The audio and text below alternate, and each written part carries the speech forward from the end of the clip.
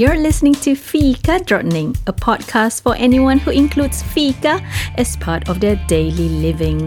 Hey, my name is Tini and I am an IKEA freak, a Star Wars fan, a crazy cat lady, and I just cannot function without my Fika.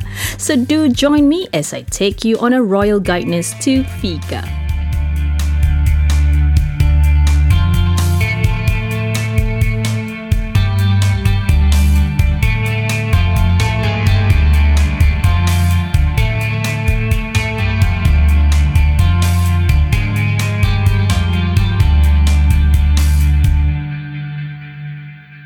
Hey! Welcome everybody to the third episode of Fika Drottning. So how is everybody doing? We are coming to the second week of CB. Yes, Circuit Breaker. I'm sorry. I can't help it. So how's everybody doing? I hope we are still staying positive. Yes, the number of infected people are increasing. So please do your part. Stay at home. If you need to go out to buy groceries, to buy food, make sure you go alone. Remember to put on your mask. Do not bring your whole family with you. What are you thinking? This is not a holiday. I mean, this virus is really, really serious. I mean, imagine if you can see the virus, you'll be scared shit. Yep, you'll be scared shit. You'll be staying at home. All right, so only go out when it's necessary to buy food, to see a doctor. All right, and remember again to wash your hands regularly. Anyways, let's not dwell onto that. Yep, let's move on to our responses. Yes, I still need to find out more from all of you. What is your favorite coffee? Let's look at the responses that I have. Let me open up my email. Yes, and we have the first one from Farisa. Hey Farisa, hope you're doing okay, staying sane in these times. So let's see what Farisa said. Farisa said she likes Nescafe coffee. And she also likes, what else she wrote here? She also likes teh tarik with roll cakes and biscuits. Teh tarik. So for those of you who do not know what is teh tarik, if you have pulled pork, pulled beef, pulled chicken, in Singapore we have pulled tea. Yes, teh tarik means pulled tea. So what happened is the guy who makes the tea, he would be holding two big jugs, all right? And on one hand, there's the jug with the tea and the other one is empty. So what he does is he would pour, I'm doing actions over here like as if you can see. All right, so he's going to pour the one with the tea into the one that's empty. And as he's doing that, he's pulling without dripping the tea onto the floor. Yes, that is a skill, people. You can try it at home. Do it near the sink. You don't want to be spilling things on the floor. So that is pulled tea, and he would do it several times. And what you end up with is with a cup or a jug, I would say, or mug. Jug would be too big, isn't it? So the jug no, not jug again. I must be thirsty. Or I'm just craving for teh tarik. So anyways, the mug that you receive will be your tea with milk with a little bit of bubbles on the top, I would say. So that is teh tarik. Yes, thank you very much, Farisa, for sharing with me. And we also have... We have Afiq. Afiq said he likes mocha. He does take espresso. To him, it's pretty good because, let me quote and unquote here. Espresso is pretty good because more espresso is less depresso. I kind of like that one. Can I use it? More espresso, less depresso. Aw, don't be depressed, my dear friend. You'll be fine. You'll be fine. And what else? Let's see. Who do we have? Oh, yeah. And Afiq went on to say that He usually have his coffee alone so that he can enjoy the sweet sound of silence. Yeah, sometimes we need that. There's just too much noise everywhere. Thank you so much, Afiq, for sharing. And we have Ash Dash. Yes, we have Ash Dash over here. She said she likes caramel macchiato. And from her recent trip from Japan, she have been drinking dripped coffee that she bought from Japan. And it's super good. Nice. Who else do we have over here? There's one more response. Yes, we have. We have Shazwan. He likes iced coffee. Anything as long as it is iced. Well, thank you guys. Thank you so much for sharing. Yes, please do send in to me. What is your favorite coffee? I really want to know. What you can do is email to me at cavewomanproductions@gmail.com, and your subject title is My Favorite Coffee. So that's cavewomanproductions@gmail.com with the title My Favorite Coffee. Yes, I would like to hear from you. It's really nice to know what you like to drink, and if you can include what you drink with, as in like coffee and tea. Oh my god. Coffee and cakes, or coffee with biscuits, or a sandwich. Or if you don't drink coffee, it's okay. You can just send in what you have for your coffee break. I would really love to hear from you. Did you know? So I was browsing through the internet to find out more about coffee, and to my surprise, I stumbled upon this site about 5 historical attempts to ban coffee, and it's written by Emmy Blotnick. Are you ready?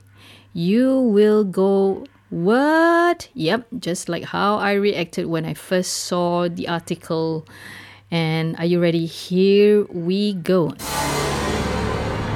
Number 1, Mecca. Coffee was banned in Mecca in 1511 as it was believed to stimulate radical thinking and hanging out. The governor thought it might unite his opposition. Java also got a bad reputation for its use as a stimulant. Some Sufi sects would pass around a bowl of coffee at funerals to stay awake during prayers. Java, by the way, is a kind of coffee the coffee beans are grown in the islands of Java in Indonesia, so thus the name Java coffee. And Emmy have this interesting note, quite hilarious actually. She wrote there, maybe it's time for Starbucks to add a new size. So right now Starbucks has tall size. No, it starts with short size. Short, tall, grande, venti. Yeah, probably a funeral bowl size would be nice for someone who needs a lot of coffee. Okay, let's move on to number 2. Number 2. Italy. When coffee arrived in Europe in the 16th century, clergymen pressed for its ban and labeled coffee as satanic. But Pope Clement V111 took a taste, declared it delicious, and even quipped that it should be baptized. On the strength of its papal blessing, coffee houses rapidly sprang up throughout Europe. Coffee in Italy. To think that Italian coffees are really, really nice, and such an interesting history there. All right. Number 3. Constantinople. No, wait, hang on. I read it wrong. Constantinopolis. After Murad I claimed the Ottoman throne in 1623, he quickly forbade coffee and set up a system of reasonable penalties. The punishment for first offense was beating. Beating, ouch. Anyone caught with coffee a second time was sewn into a leather bag and thrown into the waters of Bosporus. Oh, that's not an interesting death to die like that in a bag sewn to the bag. Ew. Number 4. Prussia. In 1777, Frederick the Great of Prussia issued a manifesto claiming beer's superiority over coffee. He argued that coffee interfered with the country's beer consumption, apparently hoping a royal statement would make Prussians eager for an eye-opening brew each morning. Frederick's statement proclaimed, His Majesty was brought up on beer, explaining why he thought breakfast drinking beer was a good idea. Beer in the morning? I think beer is more of like liquid yeast. Eller hur? And last but not least, number 5. So that would be Sweden. As we have learned from last week's episode, just to recap, Sweden gave coffee a big no-no in 1756.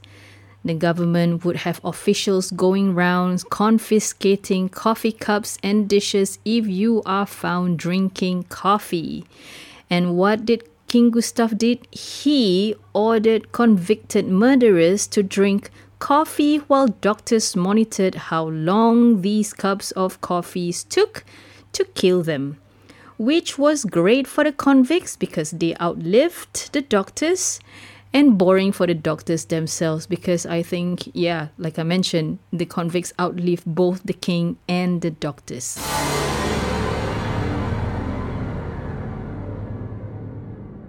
Words of the day. So today we are going to introduce 2 phrases for you. The first one would be teh tarik, which you have heard earlier. So teh tarik means pulled tea. You can only find this in Singapore, probably Malaysia as well. If you want to do this in Sweden, you have to do it yourself because I don't think you can find it anywhere in Sweden. The second phrase that I am going to share with you is Ingur Potor. Ingur Potor. So what does it mean? Okay, Ingur means inclusive. Potor means refill. So usually when you walk into a konditori in Sweden, you might find this sign at the cashier or the counter. It means inclusive of refill. So you can refill your coffee as many times as you like, but please be considerate. Don't be a greedy pig. So where you can find your Ingur Potor Cafe, usually when you walk into a typical konditori in Sweden, you will see the counter, you will see where the food are being displayed, and then at the side you will see some sort of like a cupboard or table, maybe depending. You will see your refilled coffee on a hot pot, sugar. They have all kinds of sugar, white sugar, raw sugar, artificial sugar. They will sometimes also offer milk or cream. If they don't, you can always approach the counter and ask politely. And if you're lactose intolerant like me, you can always go to the counter and ask for lactose-free milk. All the konditori that I have visited in Stockholm and other places in Sweden, they do have lactose-free milk. Right, so you know what, guys? That's it. That's it for this week. I thank you so much for sticking around for the past 15 minutes or so. I hope you enjoy the information about 5 historical attempts to ban coffee. Maybe you want to let me know what you think about it. You can still email to me at cavewomanproductions.com and you can put the title instead of my favorite coffee, or you can just include inside your my favorite coffee message to me. I am really looking forward to hear from you. So this is where I say goodbye. Goodbye sounds so sad.